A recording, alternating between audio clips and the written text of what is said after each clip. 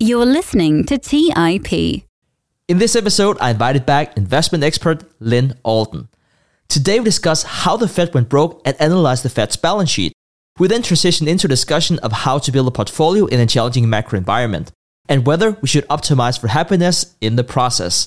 Lyn Alden is always a wealth of knowledge, and I hope you'll enjoy the conversation as much as we did. You are listening to The Investors Podcast, where we study the financial markets and read the books that influence self-made billionaires the most. We keep you informed and prepared for the unexpected.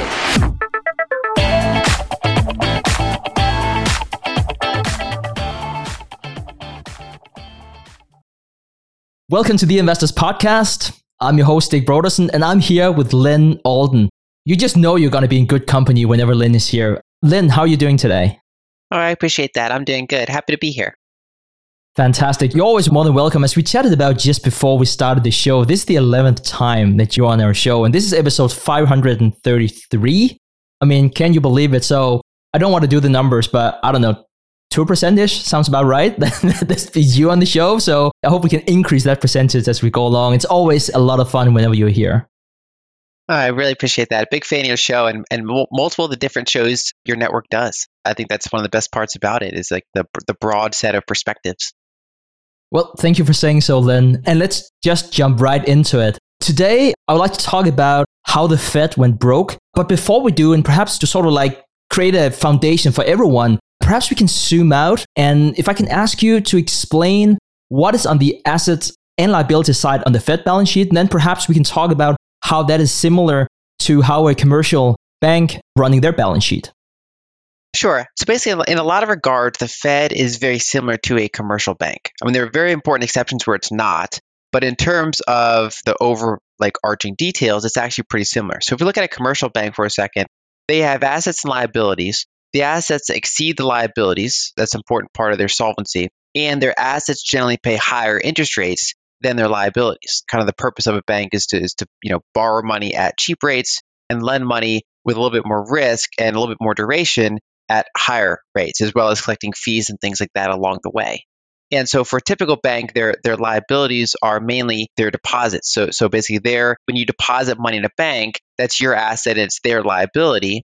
And interest rates, they're generally pretty low. On the bank asset side, depending on the type of bank it is, they do mortgages, they do business loans, they do credit card lending, they do all sorts of different types of lending. And those are ones that are generally a little bit riskier, higher duration, but they pay higher interest rates. And so they can absorb some, small percentage of defaults, build positive capital, pay dividends, fund their operations, and maintain positive equity and positive capital. When you look at a central bank, it's very similar, but there's a couple different categories for their assets and liabilities. So their liabilities are, one, banknotes, right? So physical cash in circulation is a liability of that country's central bank. And those are obviously 0% yielding assets, right? If you hold a dollar bill or a physical euro, you're not getting paid interest on this. So that's obviously already a good start for them, right? They have 0% liabilities there. But they have other liabilities that, for example, consists of bank reserves. So much like how we deposit money at a bank and that's our asset and their liability, banks have to deposit their cash, their spare cash at the central bank. And that's an asset for the bank and it's a liability for the central bank. And just like how a bank pays interest, a central bank also in many environments does pay interest on those reserves. And the reason they do that is because it's an important part of how they manage their short-term interest rates. It basically presents a floor, right? If you can put reserves in the central bank, and get, say, 5% interest on it, there's no reason why you would lend to anyone else at below 5% because you're just taking on more risk and for less return, right? And so that's one of their important policy tools. And then there are other liabilities they can do like reverse repos and things like that. They get more complex and some of those do pay interest. So that's the central bank's liability side. On the asset side, it actually looks pretty similar to a commercial bank. They have things like treasuries, the government debt of whatever country they operate in. So those pay interest. They also often have mortgage-backed securities, right? So they have mortgage exposure.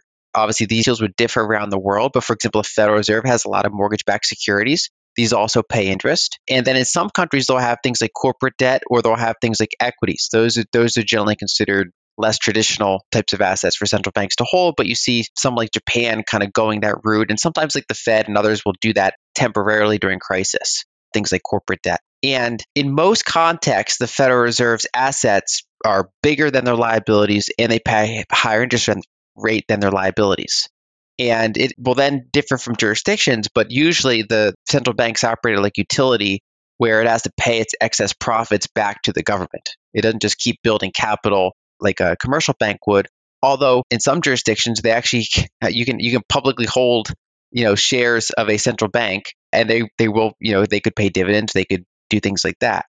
But if you look at the Federal Reserve, so it's not publicly held, but it is held by banks. They basically pay a small dividend to their owners, they pay their operating expenses, and then they have to send the rest of their profits back to the Treasury, right? And so it's actually a source of income for the Treasury. And it kind of makes it so that any sort of treasuries held by the Fed are effectively interest-free because they are paying interest on them, but a lot of these profits are just getting sent right back to the Treasury. The challenge in recent months, really ever since September, is that the Federal Reserve increased interest rates so quickly and so significantly. And for the first time, they got above the prior cycle's high in terms of interest rates, or at least the first time in decades. We've had this kind of declining trend of lower highs in terms of interest rates, but they actually got way above that. And so their liabilities pay higher interest rates than their assets. And so obviously their banknotes are still paying zero, but their other areas, their bank reserves and their reverse repos in the Fed's case, are paying a higher interest rate than their treasuries and their mortgage-backed securities that in many cases are longer duration, they're fixed rate, they're not adjusting upwards, they hold them from years ago. And so they have a mismatch. And so one is they're no longer profitable, they're not sending any more remittances to the Treasury. And two, if they were a normal commercial bank, they would be on the verge of bankruptcy. So they're months away from having negative tangible equity, which is any normal bank would be bankrupt. But because of the central bank, they get that's where they have a very, very big difference. They basically get to just put a placeholder there that kind of is like an IOU. And so in the future, if they're ever profitable again, then before sending more money to the Treasury, they get to pay themselves back. So basically, they're losing money, they're going in towards negative tangible equity, but they're filling that negative equity gap with IOUs on their future income, which of course for any private entity would be red flags all over the place, absolute catastrophe. You wouldn't touch it with a 10-foot pole, but it's different if you're the central bank. So, Lyn, I really like that you talked about this. And I think a lot of people, they're not even thinking in the first place about Fed being profitable or not. That's probably not how they see the Fed in the first place. But from January 2011 until December 2022, the Fed paid approximately $1 trillion in cumulative remittances to the US Treasury. And these are the payments you referred to before. They're not flowing anymore. Now, the listener might be concerned, or perhaps the listener is not concerned at all. They might say, why is that a big deal? Can't the US Treasury not just borrow the difference? Like we hear all about this, all the debt, why not a bit more debt? Yeah, it's a good set of questions. And there's a couple avenues to approach it on. One, we can talk about why a central bank should be profitable, and then we can go into the second question. So the main reason you want a central bank to be profitable is that you want them to be independent, or at least as independent as they can be. The worst case scenario is to have a central bank that's completely beholden to like the central government of that country. Because if that's the case, they can do things like call the central bank head and tell him to cut interest rates 6 weeks before election, for example, right? You can get very, very manipulative very quickly if the government actually controls, the central bank controls the price of money for the entire economy, can do all sorts of things like that. And so for that reason, most central banks are designed to be somewhat independent in the sense that they're not completely independent, but they're governed by laws, and their leaders are often appointed by the country's Congress, Parliament, leaders in various ways, but with terms that are pretty long and that are hard to dismiss, so the president can't just call them up and tell them to do something. And part of what maintains some degree of credible independence is that the central bank is not like financed by the government, right? Because if you have independent terms and things like that, but the government can just shut off your funding unless you do something, then you're not independent. And independence is a limited concept in the sense that it goes away during war, pretty much. It goes away during absolute crises, but on a normal operating basis, election cycles, things like that, it is supposed to be pretty independent. So maintaining positive equity, maintaining some degree of profitability is important for a central bank's independence. If they have deeply negative equity, if they're operating on massive losses, that becomes a problem. And so that's one where it's relevant. When you start to see a central bank with negative tangible equity and kind of no path towards profitability in the foreseeable future, that's a challenge. Number two is that in this world of rising deficits, some of these things that we're kind of desensitized to, right? So, for example, the U.S. Treasury just lost $100 billion revenue source per year from the Fed. And we're like, well, I mean, we're talking about trillions now. Who cares about 100 billions? But for context, that's about 4 times the size of NASA's budget, right? If you heard that, the government's going to 4 times the size of NASA's budget, there are a lot of people that be like, oh, no, we can't. We're just going to keep spending now. We're just going to keep, doing this. Whereas on the other side, we just lost a revenue source that's 4 times NASA's budget. So that's 100 billion more treasury debt that has to be issued each year, all else being equal. So that's number one. And number two is the fact that, so for the past 40 years, we've had in many developed countries rising debt to GDPs at the public level, but it's been offset by declining interest rates. And so the interest servicing cost, especially as a percentage of GDP, has not been rising. In many cases, it's been falling or flat. And the problem that we now face is that we have, we hit zero or even slightly negative in many countries. Now we kind of bounced off zero. Now we're kind of sideways to up while deficits are still being accrued, debt is still being accumulated. And so we're paying higher interest on higher debt. And that's where you risk a fiscal spiral. I think a good analogy is the European sovereign debt crisis, when you had just basically people no longer trusted the fiscal solvency of many Southern European countries. Their interest rates exploded. And if unaddressed, that would just spiral into a fiscal default, essentially. And so that can also happen in other countries, but the difference being that they have more levers they can pull internally to finance their own government deficits. I hear a lot of people talking about how central bankers should be elected, like in any good democracy. And I don't know if it's because I'm sitting in the echo chamber that I'm hearing that. I don't know if that's always been the case. And I think that we have this idea that democracy is good, and if it's not a democracy, it's bad. And I don't want to be quoted on that because I also think democracy is good. But there are just some things that's probably not good if it's purely democratic, like the Fed. So imagine that there had 2 different candidates to be Fed chair, and one saying we should hike interest rate, and one said the opposite. And it was the population who had to elect, the new chair. Who would the population elect? Like I just, that in itself is just an interesting thought. And I can't help but make the comparison to the question about, if you ask people, do you want to be a millionaire? Everyone would say yes. But if you ask them why do you want to be a millionaire? They're going to say things like, oh, I'm going to buy a new car, a bigger house, a boat, which is ironically the very opposite of being a millionaire. And I kind of feel like the idea of having a democratic elected central bank might give you the opposite of what you want, as much as we can bash the central bank in its current form. That's not what I'm trying to say at all. So anyway, I just wanted to bring that point of view into the debate here. Yeah, one of the interesting, basically, if you had elected central bankers, especially on kind of the same term cycle as other political leaders, you generally have a lot of agreement between the central banker and the government. And so you probably would give the government more control over the price of money and generally financing. In the United States, for example, we have the Supreme Court. They're not elected, but they're appointed by the people we do elect. And they have indefinite terms, which is kind of a debate in its own sake. But either way, their terms are much longer than other ones. And generally, you don't want to see outright political comments from a Supreme Court justice, even though the court at times does become very politicized. And it's kind of the same thing with central bank. You expect political comments out of your president, you expect political comments out of your your Congress, your parliament. But generally, in a lot of countries, you kind of the society and the government is structured around where you don't really want to hear political comments out of your Supreme Court justices or your central bankers. They're kind of meant to be a different type of political leader in a way, even though they still are political leaders. And so in some ways, it's like an illusion, but it is somewhat of an important illusion. And it does have some tangible, effects. I mean, right now, for example, Jerome Powell, last I checked, he's registered Republican, for example, under a Democratic president. But even when Trump was in charge, Trump was criticizing Powell for raising rates, and because we do have some degree of independence. I mean, Powell is basically not subservient to any president. He can't just be fired. He's not part of the executive branch. And that is important. And he can't have his, it's harder to have his funding source pulled if the central bank is a profitable institution. And in order, the government can override the central bank. They can change the laws that they operate with. But in a divided government, that's hard to do, right? So the president can't do that unilaterally. It takes a pretty big consensus of government to do that. And so central bank independence is kind of a spectrum, right? In what you would call quote unquote banana republic, it's generally when you see like massive deficits, people say, "Oh, that's Banana Republic stuff."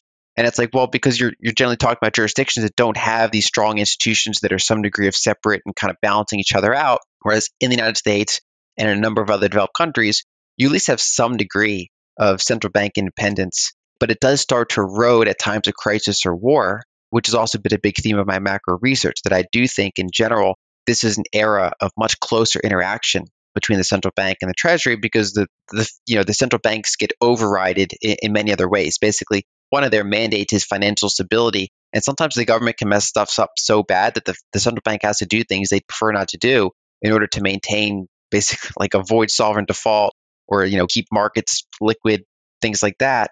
And they become heavily politicized. And so this is, that's why I keep comparing the 2020s to the 1940s, which is not a great analogy. And I hope that obviously certain things are very, very different than the 1940s, but in a lot of macroeconomic ways, it actually is kind of similar. Very much so. And we talked about this. I want to say it was the last episode we had. I'll make sure to link to that in the show notes. It's a very interesting observation that you made in comparing today with the 1940s, unfortunately. I want to talk to you about your wonderful blog post, How the Fed Went Broke.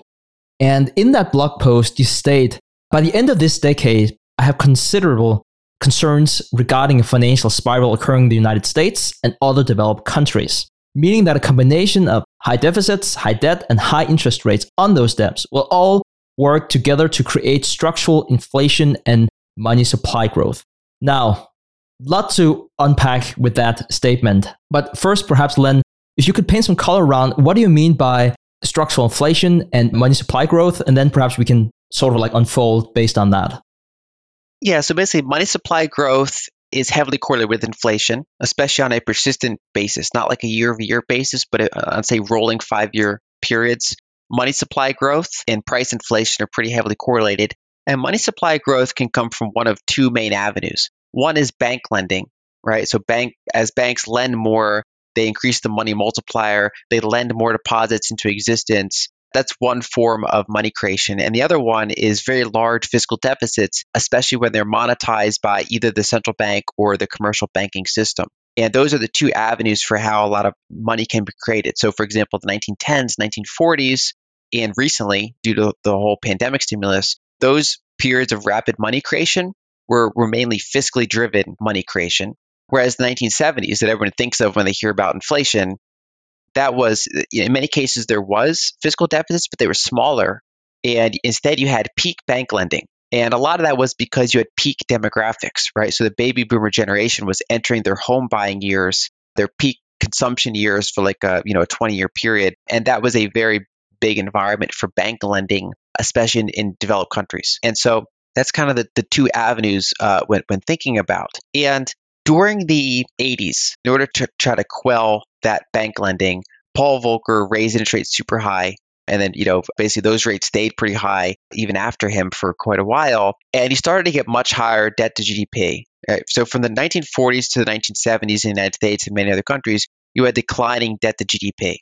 A lot of that was financial repression. So interest rates were below the prevailing inflation rate about half the time. And so you had nominal GDP kind of catch up to the debt in many cases. But either way, you had declining debt to GDP. But starting in the early 80s in the US and many other countries, you had rising debt to GDP, which became pretty structural. And so by the end of the 80s, you had a lot of concerns around the debt and interest servicing. And so, for example, the famous US national debt clock in New York was installed in the late 1980s. And we had Ross Perot in the early 90s run as an independent political candidate, one of the most successful independent political candidates in history. Like he actually had a meaningful percentage of the vote, which is normally just Republican or Democrat, and he ran on a platform of basically the debt's a problem, right? So that whole period was kind of a crescendo, and people getting very concerned about debts and interest on the debt. But the punchline is that they were way early. So basically, right after that kind of crescendo, you had a period of 1990s, so booming economy, peak demographics in terms of workforce participation, right? So the United States had the highest ever labor participation. By the late 90s, early 2000s, we actually had a brief budget surplus. You had declining interest rates. So even though debt to GDP was pretty high, you had falling interest servicing costs. And then, of course, you had the 2000s and then you had the 2010s, basically this big banking bust, disinflationary period. things like that. The challenge now is that here in the 2020s, some of those things, those people that were concerned about in the late 80s and the early 90s are actually starting to manifest just way later than they thought, because we had to get through that period of peak demographics. We had to get through that period of declining interest rates. And now you have a period of very large fiscal deficits, many countries above 100% debt to GDP, and interest rates that are no longer declining and don't really have anywhere to decline to, below zero, for example, much below zero. And so they're kind of in a period where they're stuck. You have high debts, high deficits, and high interest on that. And a lot of that's tied to demographics and entitlement spending. So it's not like a war that can just go away suddenly. It's kind of projected out into the 30s. It's going to keep compounding. And so by the end of this decade, I think that's going to be a meaningful problem. I think the combination of, I think deficits are actually going to be a problem in developed countries really for the first time since the 1940s. And that this is going to be a macroeconomic trend to be aware of for investors. And it's also going to, I think, add to, basically political polarization, turbulence, things like that, because in those types of environments, things like interest rates become politicized because you're kind of out of control there. Let's take a quick break and hear from today's sponsors.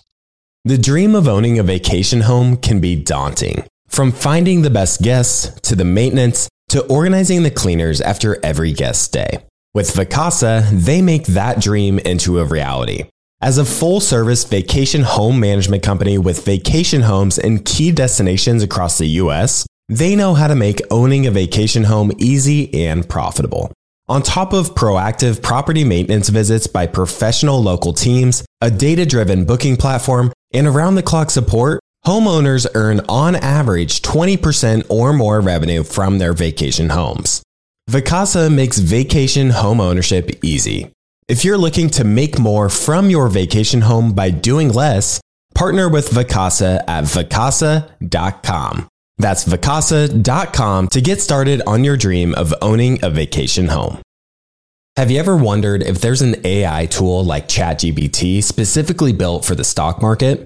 A tool that not only aids you in your research and analysis process, but also allows for dynamic discussions? Today, I want to share such a tool with you called Meka. Meka is the AI-powered stock research assistant now enhanced with real-time stock data. Meka does a lot of the heavy lifting of sifting through financial statements and company data and delivers it to you nearly instantaneously, and the best part is that it's 100% free. Try it out today and ask Meka questions like, what is the financial health of Microsoft? How much cash does Copart hold on its balance sheet? What is the return on invested capital of Adobe, or millions of other prompts? Check it out today for free at Meka.com. That's MEYKA.com. Today's episode is sponsored by Range Rover Sport. Range Rover Sport leads by example with their dynamic design that rises to the occasion. It's got powerful on-road performance and commanding all-terrain capabilities, coupled with signature Range Rover refinement. The third-generation Range Rover Sport is the most desirable, advanced, and dynamically capable one yet, redefining sporting luxury. It's got advanced cabin technologies such as active noise cancellation and cabin air purification, offering next-level comfort and refinement. The purposeful cockpit-like driving position sets the tone for a focused interior that promotes exhilarating driver engagement. Award-winning Pivi Pro infotainment is at the heart of the experience and provides intuitive control of the vehicle systems. You can enjoy a dynamic drive and total comfort with optional 22-way adjustable, heated and ventilated electric memory front seats with massage function. Design your Range Rover Sport at LandRoverUSA.com. That's LandRoverUSA.com. All right, back to the show. So could we try and dig a bit more into this, what you said there at the end, Lyn? So if things indeed unfold the way that you describe, what implications would it have for us as citizens? And then perhaps the second part of that question would be, what should we do as investors to position against what may or may not happen here? If you have inflation caused by bank lending, the correct answer for central banks is to raise rates, try to slow down that bank lending, harden the money, get the positive real rates, discourage kind of excessive bank lending. If you have inflation caused by rapid fiscal spending, then really it's pretty hard to get inflation down until you stop that excessive fiscal spending, which is what happens after a war is over, for example. But because this one's entitlement driven, it's really not ending anytime soon. It's very unlikely to be restructured in many countries. So the implication is that you have very, very large structural fiscal deficits. And if you flip that around conceptually, basically the deficits of our government are a surplus for the private sector, which sounds good at first. In fact, many MMT advocates kind of refer to like that positively. But in inflationary terms, that's also true, right? So for example, if they're running 10% of GDP deficits year after year after year, that's actually money creation. It's kind of pouring into the private sector, especially at times where the central bank is monetizing those fiscal deficits. And so you end up having above average money supply growth, not necessarily every year, but on a, say a rolling 5-year basis. And that is likely to transit into higher prices, especially if you have other things like, constraints on commodity supplies, basically, tight supply demand spreads among, commodities and infrastructure and that sort of thing, as well as labor demographics. And so that ends up being a rather inflationary cycle. And it's one where, ironically, raising interest rates can exacerbate the inflation because it actually increases the deficits that governments are pouring into the private sector, right? So raising rates will squeeze the private sector, but if they're not the ones primarily causing the deficit and causing the money creation, then those higher rates can actually result in even more inflation. And so they are stuck in a rock between a hard place because if you raise rates too high over a long enough time frame, you're exacerbating fiscal-driven inflation and deficits. But then if they try to do financial pressure, they go to low interest rates despite that, then it encourages speculative attacks on the currency. Basically, everyone should borrow currency and buy harder assets with it, which creates more money and therefore exacerbates inflation. And so they try to stop that as well. And they often turn to capital controls and things like that. So from an investor perspective, there are going to be times like, say, last year and perhaps parts of this year where you want to own safe paper assets, things like, T-bills, cash. But over the course of a decade, those are likely to lose purchasing power on a structural basis. And that instead, you probably want to be in generally harder assets on average, things like commodities, infrastructure, certain types of value stocks. Basically, that's an environment where generally value stocks do outperform growth stocks more often than not. Gold, Bitcoin, potentially emerging markets, countries that don't have those high debt problems, but that, have other tailwinds associated with them, I think can do pretty well. And so you generally want to be in things that didn't do well in the 2010s decade and that instead generally did better in, say, the 2000s decade. That's kind of the environment you want to be at least maybe not all in on, but that your portfolio is kind of shifted towards if you think that thesis is correct. I generally like India and Brazil for very different reasons, and they're not without risks. So I do, you have to position size these carefully. India has very strong demographics, very good structural growth. They still have low household debt relative to GDP compared to many other countries. So they're still actually underbanked, underfinancialized in many cases.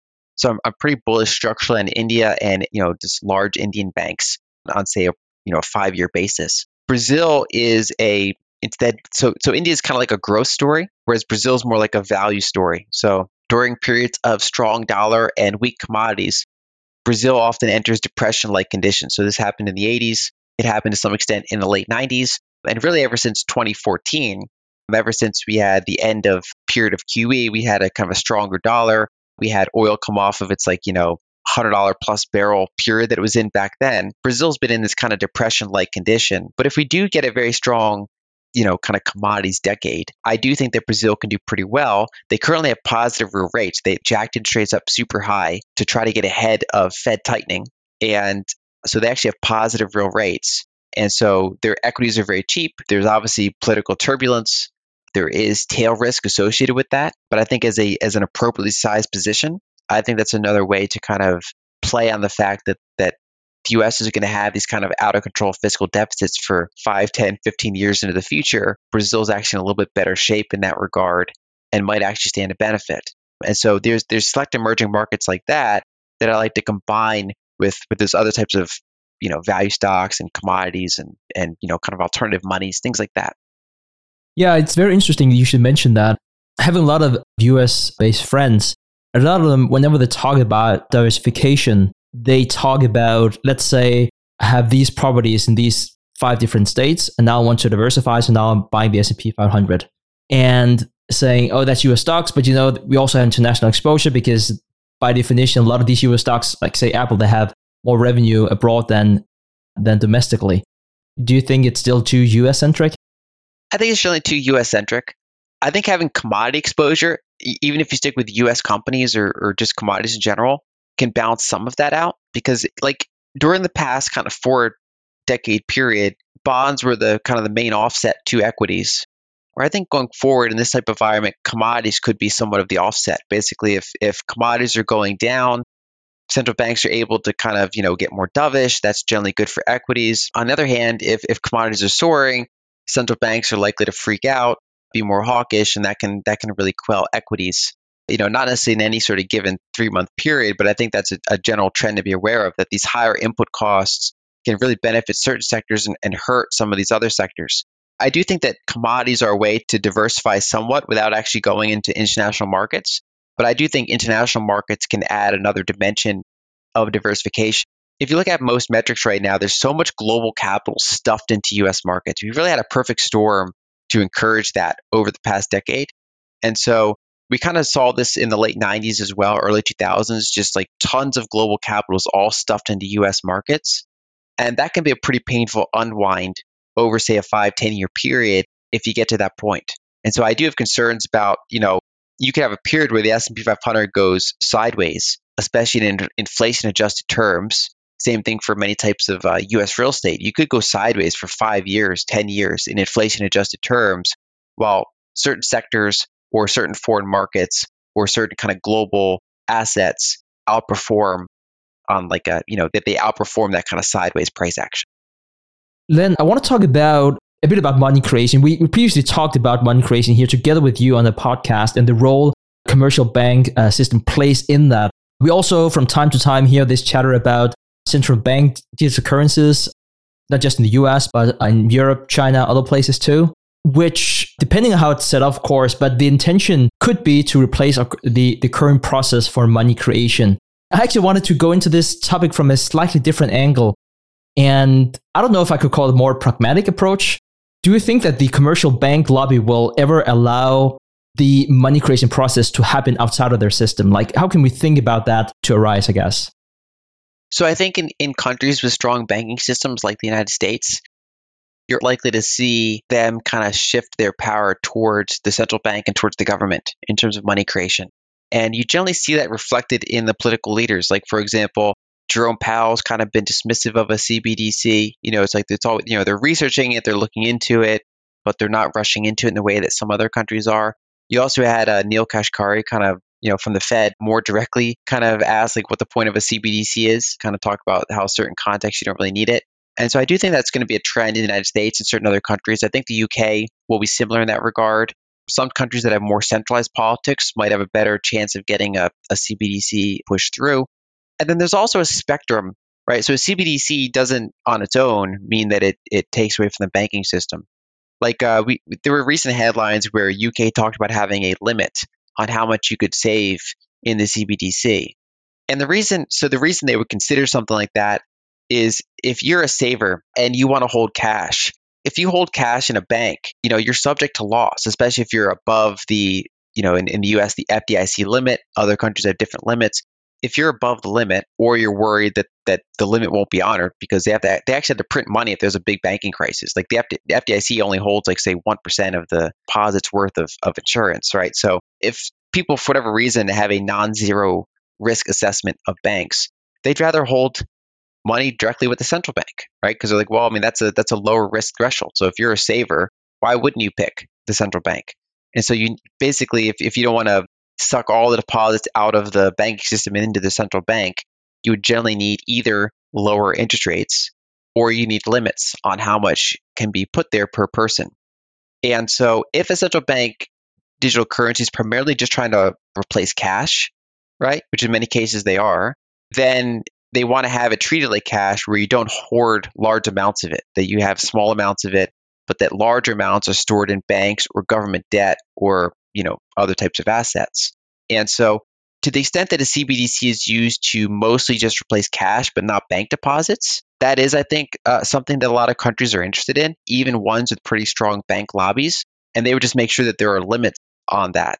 Whereas countries that have more command control style politics are potentially interested in having a more expansive CBDC From a user perspective, the big risk with central bank digital currencies is that you lose out on privacy, right? So physical cash is a private medium of exchange. It's also something where, it's like no one can shut off your cash, right? It's like they can shut off your credit card, but they can't shut off your cash. And so in a CBDC, it basically gives policymakers more surveillance capabilities, more kind of control capabilities for public spending, corporate spending, gives them better options to kind of, control the types of spending or resource flow that happens. And so from a user perspective, that's one of the key risks there. Whereas from a banking system perspective, I think their main goal is just to limit it so that that the CBDC is not more heavily used than physical cash is. I wanted to talk a bit more about digital currencies. This was related to something Redelio said on CNBC here not too long ago.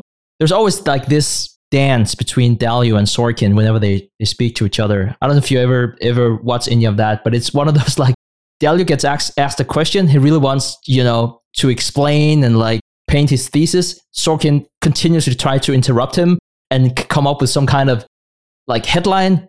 Dalio bullish on Bitcoin or whatever it is. He can try to like catch him on. And every time like Dalio takes like 3 steps back and like, oh, but here's the overall framework and let me dive into these 8 steps one by one, which is just like a terrible format for CNBC. But anyways, he previously said this on CNBC before he was cut off. I should say, if you want a digital currency, you have to do things differently. I don't think stablecoins are good because you're just getting another fiat currency. What would be best is an inflation-linked coin. So that was the end of the quote. What are your thoughts on Dalio's statement, and how would an inflation-linked coin work in practice? Inflation is, if you say money creation, right? So it's an increase in the money supply. If you use it in modern context, consumer price increases, right? And it's due to, in part, more money entering the system. And there's already official inflation hedges, things like short-term treasury inflation protected securities, things like that. So there are already those in the fiat system. The problem with having any sort of digital currency that's linked to something like that is that you need a price oracle, right? So basically the network now becomes reliant on some sort of external source of information, right? So if you had some sort of token that, for example, adjusted price based on CPI data, the question is, okay, where is it getting its CPI data? Who's controlling it? Who can change the algorithm, how that works, things like that. Something like Bitcoin is designed to be entirely self-referential, right? So basically there's a network, it's backed up by proof of work. It's not looking out to an external price oracle. It's just Bitcoin, for better or worse, sometimes worse, Bitcoin is what a Bitcoin is. Whereas something like stable coins or other asset-backed tokens, some sort of central issuer holds collateral, like with stable coins, let's say for example, they hold treasuries, they might hold commercial paper or bank deposits, other things like that. They're issuing liabilities that represent claims for those, redeemable claims for those. You can also have gold-backed stable coins. You could have commodity-backed stable coins. That's another way of having somewhat of an inflation-linked token of some sort if people would want it. So there are ways to make these like digital assets that are in some way inflation-backed, but they're really not that much different than the kind of inflation hedges we already have. And they're, at the end of the day, they're centralized. There's a custodian or price oracle or some sort of governance aspect that it is managing that system. And it doesn't really solve anything other that the system doesn't solve now, other than perhaps making it more accessible. One of the use cases of stablecoins, for example, is that if you're in Argentina and you're dealing with near hyperinflation, quite but almost, might as well be, 100% inflation. If you get cash, right, you can hold it physically, which is dangerous. You can also deposit in your banks, but Argentina has a history of saying, oh, we have a dollar shortage. We have to go take those dollars and give you pesos in return at the exchange rate that we decide it is. So that's a risk.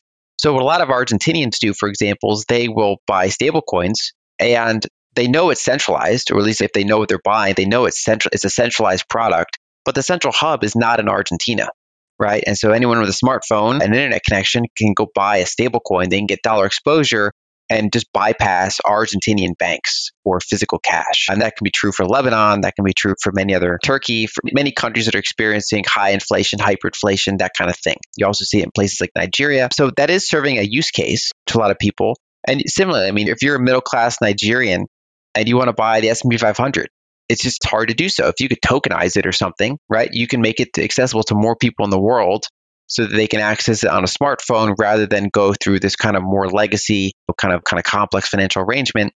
But obviously such approaches have regulatory challenges as well as some technical challenges. So I think that the more people overthink what a appropriate digital money is, the more likely to be disappointed, just because anything that you can think of that's complex is ultimately centralized. You're linking back to something.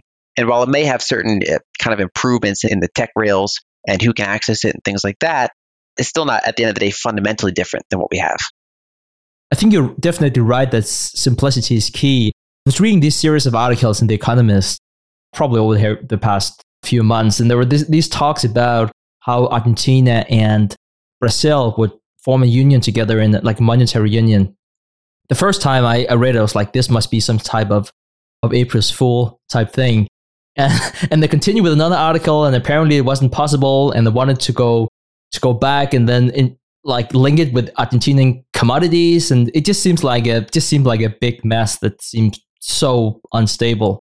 And I know this sort of like if you sort of like knew the answer to this, you would probably have called someone already. But like whenever you have a system like you have in Argentina, I know that's one of the countries we typically take up because of all the things that have happened over the past few decades.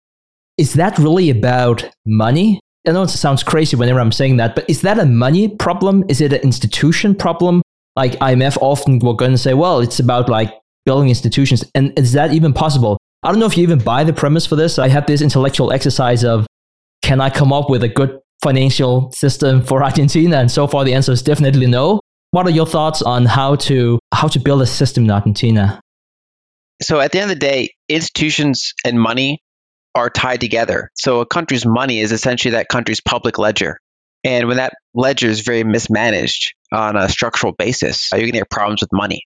And so you can't really fix the money until you fix the institutions. It's hard to fix the institutions while you have bad money.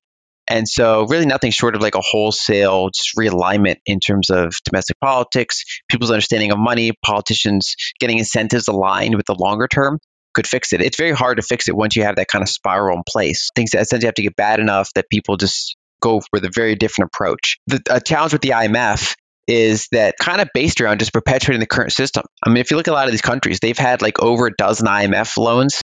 And it's like that quote, like insanity is trying the same thing over and expecting different results. There's so many countries in the world that have just, you look at the list of IMF loans and it's just over and over and over and over again. And I think part of that is because of those countries' policies, but it's also, I think, partially from the IMF. Basically, it's like not allowing bankruptcy. You never allow the system to kind of reset. You just keep restructuring loans, rolling loans over. And then another thing is that the IMF, in order for countries to take the loans, the IMF gives them certain economic prescriptions. They say, okay, you have to do this and this. The funny thing is those are very different than what domestic countries do, developed countries do in recessions. So what does the US do when you have a recession? Well, we print a lot of money, we bail everyone out, we often cut taxes. When emerging markets have recessions, the IMF comes in and says, okay, we'll give you a loan, but you have to do austerity. You have to raise taxes, you have to cut spending, especially on things like healthcare and education. You have to restrict credit to your like domestic businesses, but also allow the opening for multinational corporations to come in and buy like assets on fire sale prices, optimize your exports conveniently for developed countries. And so it's kind of this, there have been pretty reasonable criticisms that it's kind of this like neo-colonial policy almost, where you kind of come in and just keep telling them how to restructure their economy. It's clearly not working. You keep doing the same economic prescriptions over and over from an external source. They're very unpopular. They often work with dictators. And so I think for these countries that have recurring problems, I think it's both a mismanagement domestically, which is very hard to recover from once you're in that state. And then two, it's just external entities coming out and just keep pushing things that don't work. Right. So I just think in some ways, I think it's a technology problem. I think our money technology is still lacking in one way, but it's also just it's a political problem and it's a geopolitical problem. Let's take a quick break and hear from today's sponsors. Support for this podcast and the following message comes from Corient. Corient provides wealth management services centered around you. They focus on exceeding your expectations and simplifying your life. Corient has been helping high achievers just like you enjoy their lives more fully, preserve their wealth, and provide for the people, causes, and communities they care about. As one of the largest integrated fee-only registered investment advisors in the U.S., Corient has deeply experienced teams in over 20 strategic locations. They have extensive knowledge spanning the full spectrum of planning, investing, lending, and money management disciplines. Leverage Corient's exclusive network of experts to craft custom solutions designed to help you reach your financial goals, no matter how complex they may be. Real wealth requires real solutions. For more information, connect with a wealth advisor today at Corient.com. That's Corient.com. Corient.com. If you're looking for the right franchise concept at the right time, an iFlex Stretch Studio franchise is the business for you. iFlex is the newest franchise concept from the founders of The Joint Chiropractic. With over 200 licenses already awarded to our regional developers, there's never been a better time to own an iFlex franchise in your market. An iFlex Stretch Studio franchise offers its clients the best in professional assisted stretching for one affordable price in one beautiful location. Even the Mayo Clinic says stretching can increase flexibility and improve your joints' range of motion, helping you move more freely. Prime regional developer opportunities and franchise locations are going fast. Don't miss this opportunity to get into this rapidly growing health and wellness business from the founders of The Joint Chiropractic. Find out more today. Call 888-994-3539 or visit iflexpodcast.com. Call right now, 888-994-3539 or visit iflexpodcast.com. Looking to part ways with complicated, expensive, and uncertain shipping? Then give your business the edge it needs with USPS Ground Advantage shipping from the United States Postal Service. Keep everything simple with clear, upfront pricing and no unexpected surcharges. Keep things affordable with some of the lowest prices out there. And keep it all reliable with on-time ground shipments. It's time to turn shipping to your advantage. Learn how at USPS.com/advantage. USPS Ground Advantage. Simple, affordable, reliable. All right, back to the show. Yeah, it's just so complex. And you're, like, to your point before, you have this element of moral hazard. So if we mess up everything, IMF will come in again and they'll probably tell us something that's silly, but at least they'll bail us out. And like, I don't really know how to change that. I don't think anyone does. It's up there together with being the chair of the BOJ or something, like one of those impossible tasks that sounds very prestigious, but probably no one wants really to see if they can solve. Lyn, I wanted to talk to you and sort of like shift gears here a bit and talk a bit more, perhaps philosophical about money, as it hasn't been philosophical enough with everything being covering so far. But you know, as I've gotten older, perhaps a bit, not a lot, but a bit more money, and I also found myself thinking a lot about how I spent my time and how that works together with building my portfolio and really a quality of life. And you know, I have this thesis, really, to speak in like CNBC type headlines. I would say optimize for independence is one, but also sleeping well at night is another. And I wanted to explore this thesis a bit more, also knowing that it's inherently filled with pitfalls, right? So sleeping well at night, that's very different from one person to another. One might say, I cannot sleep if I own Bitcoin. And another might say, oh my God, if I did not own Bitcoin, how could I sleep at night? So I guess my question for you is, how do you think about independence and sleeping well at night personally? And how would you encourage our listeners to think about optimizing for those two things? And of course, also you can challenge the entire premise of that question in the first place. Yeah, so I won't challenge it. I think there's two things that a person has to optimize for that are somewhat conflicting, and that's kind of the balance. One is that someone should be diversified and safe enough that they can sleep at night, right? And that means different things to different people, but basically they want, if there's an asset in your portfolio that's causing you problems and that you keep thinking about, you maybe shouldn't own that asset or learn more about it to check if that's an asset you maybe should get rid of.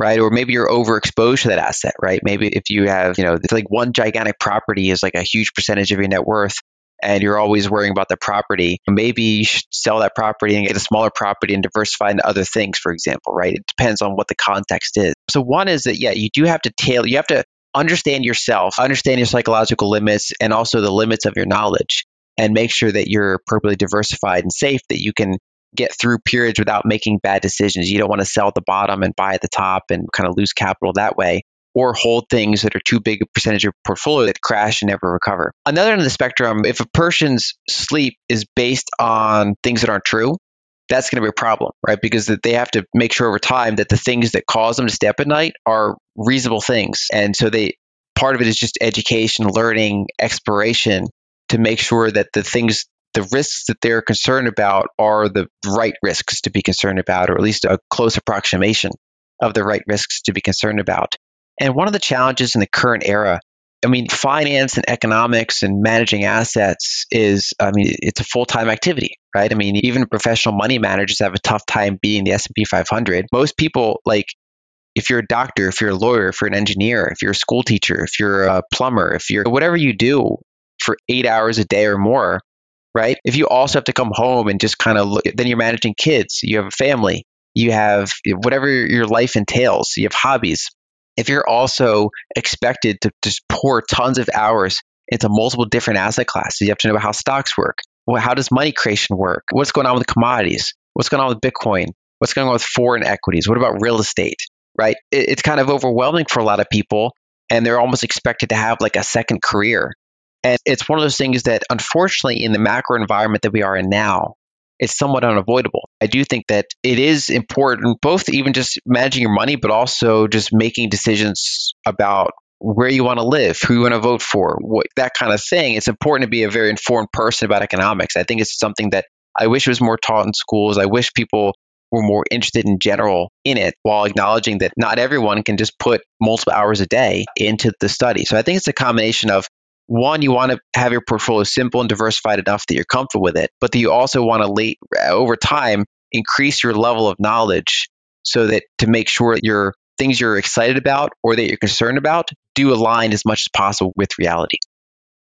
I wanted to talk a bit about what you said about you can only sleep well at night if what you believe is true, which just opens up for a bunch of other questions, because how do we know what's true? And let me try to explore that a bit more. So, I have I guess what you would call a conventional business education and financial education, have a degree in that. And we were taught already, I think, on the undergraduate, but definitely whenever the graduate, we had like these stock investing courses where you learn a lot of things, but not anything about stock investing, ironically.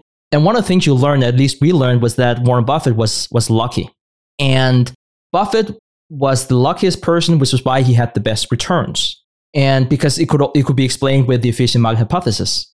And of course, like my old professor, he always had this joke like, oh, but look at Buffett, but I drive a Kia, perhaps I'm not. We did have a section about Warren Buffett being lucky in the textbook. I know it sounds crazy, but we did. And so coming into the stock market myself and having another job in the financial industry, you sort of like learn that markets are not efficient and you start to think differently about investing. Then a few years ago, I read this book about the modern monetary system, MMT. It was Stephanie Kelton's book, The Deficit Myth. And I read about it first and I felt it was ridiculous.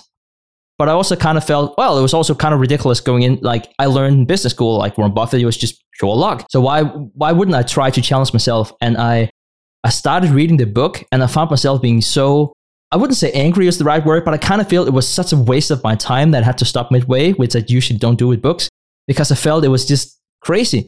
But it also sort of like goes to the point about what if it's not? And I'm not so much talking about MMT as I'm saying this, but like this whole notion about what you have believed in so far just isn't true. So how do you think about that whenever you learn about finance, given that you also want to sleep well at night? I think one thing I keep in mind is that the era we live in, like it's like a fish in water, right? Whatever you live in just seems normal. One of the challenges that the era we live in is conceptually just very unique in terms of monetary history. Basically, it's the only time in the world where the entire world was on a fiat standard, and it's only in our parents' lifetimes, right? It's like it's not as long lasting and durable as we think it is, or at least historically.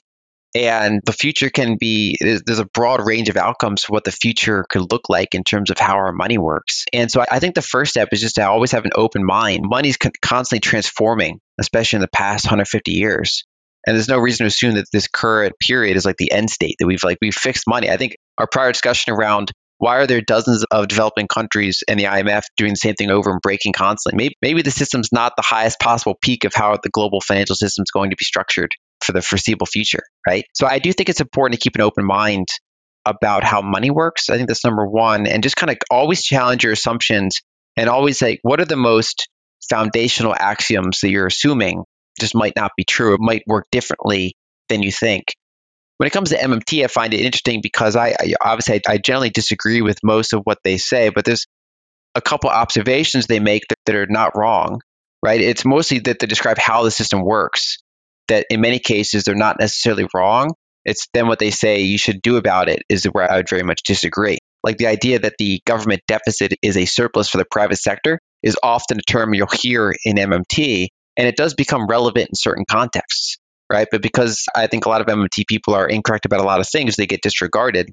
Whereas like in many schools of thought, even if you almost entirely disagree with that school of thought, there's usually a couple things in that school that are useful to incorporate into your broader knowledge set. And so I think even things you disagree with are kind of worth exploring up to a point.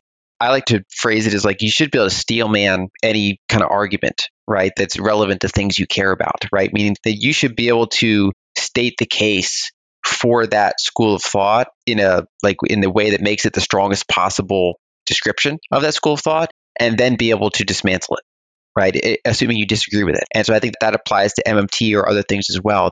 Basically, I think it's important that one, always challenge your own assumptions, and two, make sure you fully understand opposing schools of thought rather than just dismiss them.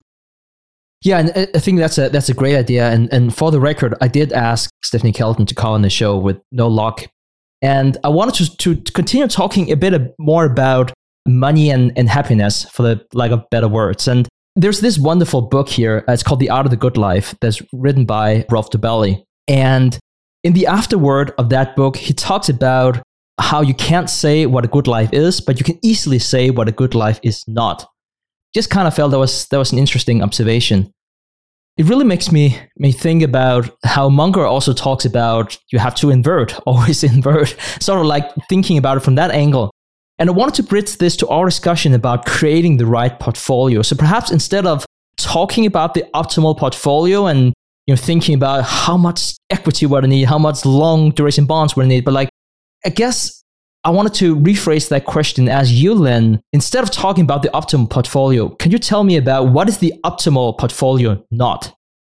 So I think the optimal portfolio that's not, or kind of the description of a bad portfolio, would be one that is too concentrated, especially in something that you don't fully understand, especially something that is extremely volatile or that you're excited about. If you're super excited about your portfolio, if you think about it all the time, probably taking too much risk, really. You're probably not having a sober analysis of the risks, and you're over-enthused and you're open to more volatility and downside risk than you're probably aware of. So I see people that, for example, they'll have, say, a similar macroeconomic outlook as me about they expect the 2020s on average to have higher inflation, XYZ.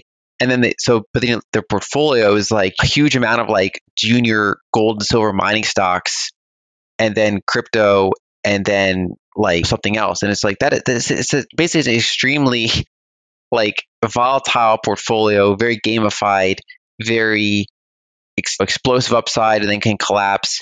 It's also an area where the median entity does not do well over the long term, right? So the median gold miner is like a terrible long-term investment over history, and the median crypto just doesn't do anything, right? I mean, there's 20,000 cryptos. We keep making more. They're not really solving, most of them not solving unique problems. Most of them don't have like a second or third cycle of rising growth. Most of them have these like pump and dumps, and then they're dead, right? So if someone's like entirely in like mining stocks, like junior mining stocks and crypto, it's probably not conducive to long-term wealth, like, for example. So I think that's one of the examples I often see is just being overly focused on a narrow set of things that are also not necessarily sound investments. That's a good description of an awful portfolio. On the other side, and this goes back to actually like making sure that the things that allow you to sleep at night are not entirely wrong. There's a lot of people that don't want any volatility. And so like they're entirely in like cash and government bonds, or almost entirely. And the risk there is that you're entirely attached to that public ledger, right? You're entirely attached to the competence of institutions. You hold non-real assets that can be, their supply can be changed. They can underperform inflation for years and years. They can have big stepwise devaluations. And so, for example, if people in the 1940s were afraid of war and therefore they held cash and government bonds, they got sharply devalued. Same thing if you went into COVID and you were afraid of owning any assets and you held cash and government bonds, well, you got sharply devalued, right? And so there is also something we said about being overly cautious, not understanding any assets, not wanting to own any assets, and just owning the underlying currency or currency derivatives, because that's also, I think, a key long-term risk. You risk failing to meet your retirement goals, and you're kind of like the sucker at the table that keeps getting drained like a melting ice cube to pay for other things, right? And so your fear of volatility is kind of being used against you, right? So I think kind of an example of what a good portfolio is not is one that tends towards extremes, one that is very casino-like, or one that is so risk-averse that it is pretty much just designed to fail to accrue purchasing power. It's interesting to think about how we all the product of the time and what we experienced. From my time as a college professor, I was, for obvious reasons, speaking with a lot of young people, and a lot of them were interested in investing. So we talked a lot about investing, and they only own cryptos, but they talked to me about how diversified they were because they had so many different cryptos. And then I came, visit my parents, and they paid off their house, and they have the rest of the wealth in cash, and they feel like they're safe. And it's so I can stand there in the middle and be like, oh my God, why would anyone only own cryptos? Why would anyone pay out their mortgage and just have the rest in cash? And look at my fantastic portfolio. And that sort of like goes back to also what I said before about MMT and feeling it's wrong, which it may or may not be, who knows. But we all have these preconceived notions of what have we experienced. We might not think about what we have experienced, but we all have our own truth based on our own experiences. Yeah, I think it's the challenge because I think a diversified portfolio is the best risk-adjusted return you're going to get. The downside is that it either requires knowing a lot about different assets, or it requires kind of blindly trusting the process with ETFs and things like that, right? Because it's one of the things that's just universally important. We have to know about how different assets work, even though we should, in a better macro environment, we shouldn't be expected to. We shouldn't have to know about different investments the way that we do these days. But especially in this kind of current era, which I think is a challenging transitional period, it is important, I think, to know about financial markets, about economics, and about kind of how to preserve and grow your purchasing power, because I think this is an important life skill that we all have to focus on. And avoid extreme, make sure you're comfortable, but then make sure your threshold for what your knowledge-based comfort level is always going up over time. I guess I want to use that as a transition into talking about how you spend your money to optimize for happiness.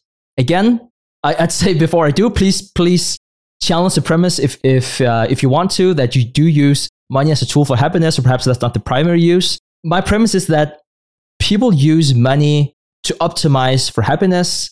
They might do it in the wrong way, they might do it for the wrong reasons, but that's the underlying premise of having money. So I'm sort of like a bit more a philosophical discussion, but I want to throw it back over to you, Lyn.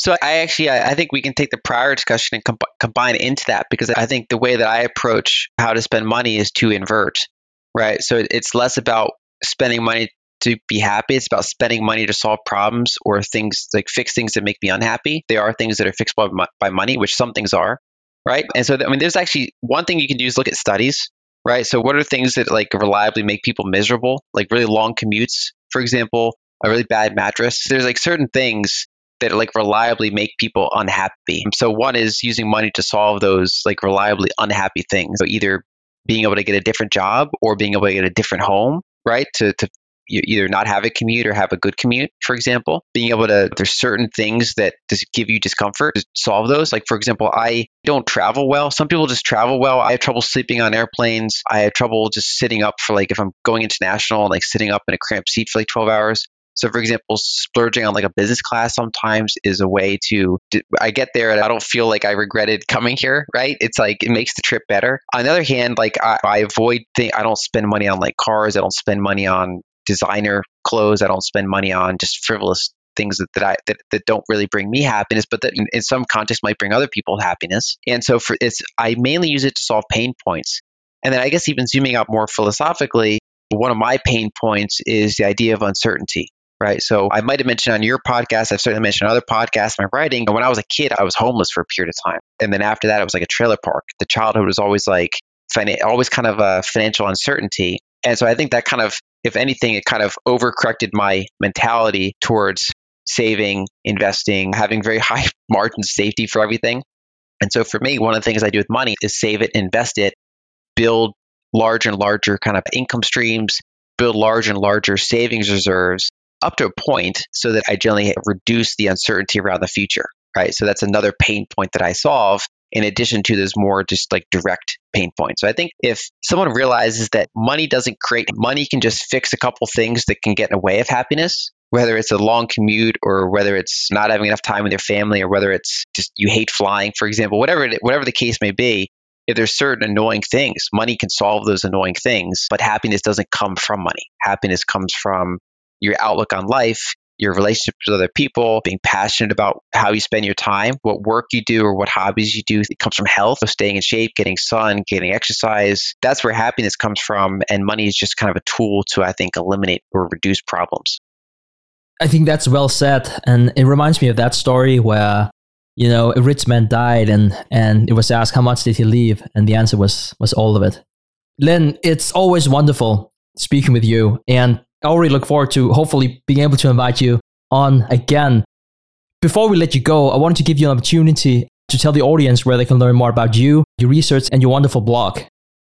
Sure. I'm at lynalden.com, so people can check it out there. I have public articles. I have a free newsletter people can sign up to. It comes out every 6 weeks on average. And then I also have a low-cost research service for people that want more frequent updates every 2 weeks approximately. So we cover macroeconomics, specific investment ideas, and try to just tie a lot of these themes together. I have these kind of like long-term theses, like what do I expect the decade to look like directionally? But then just things change over time. We have periods where we have counter trends to those theses. And so it's kind of like these other types of updates kind of just analyze what's happening. What is the process? What is going as expected? What is not going as expected? What is the expected timelines for some of these things?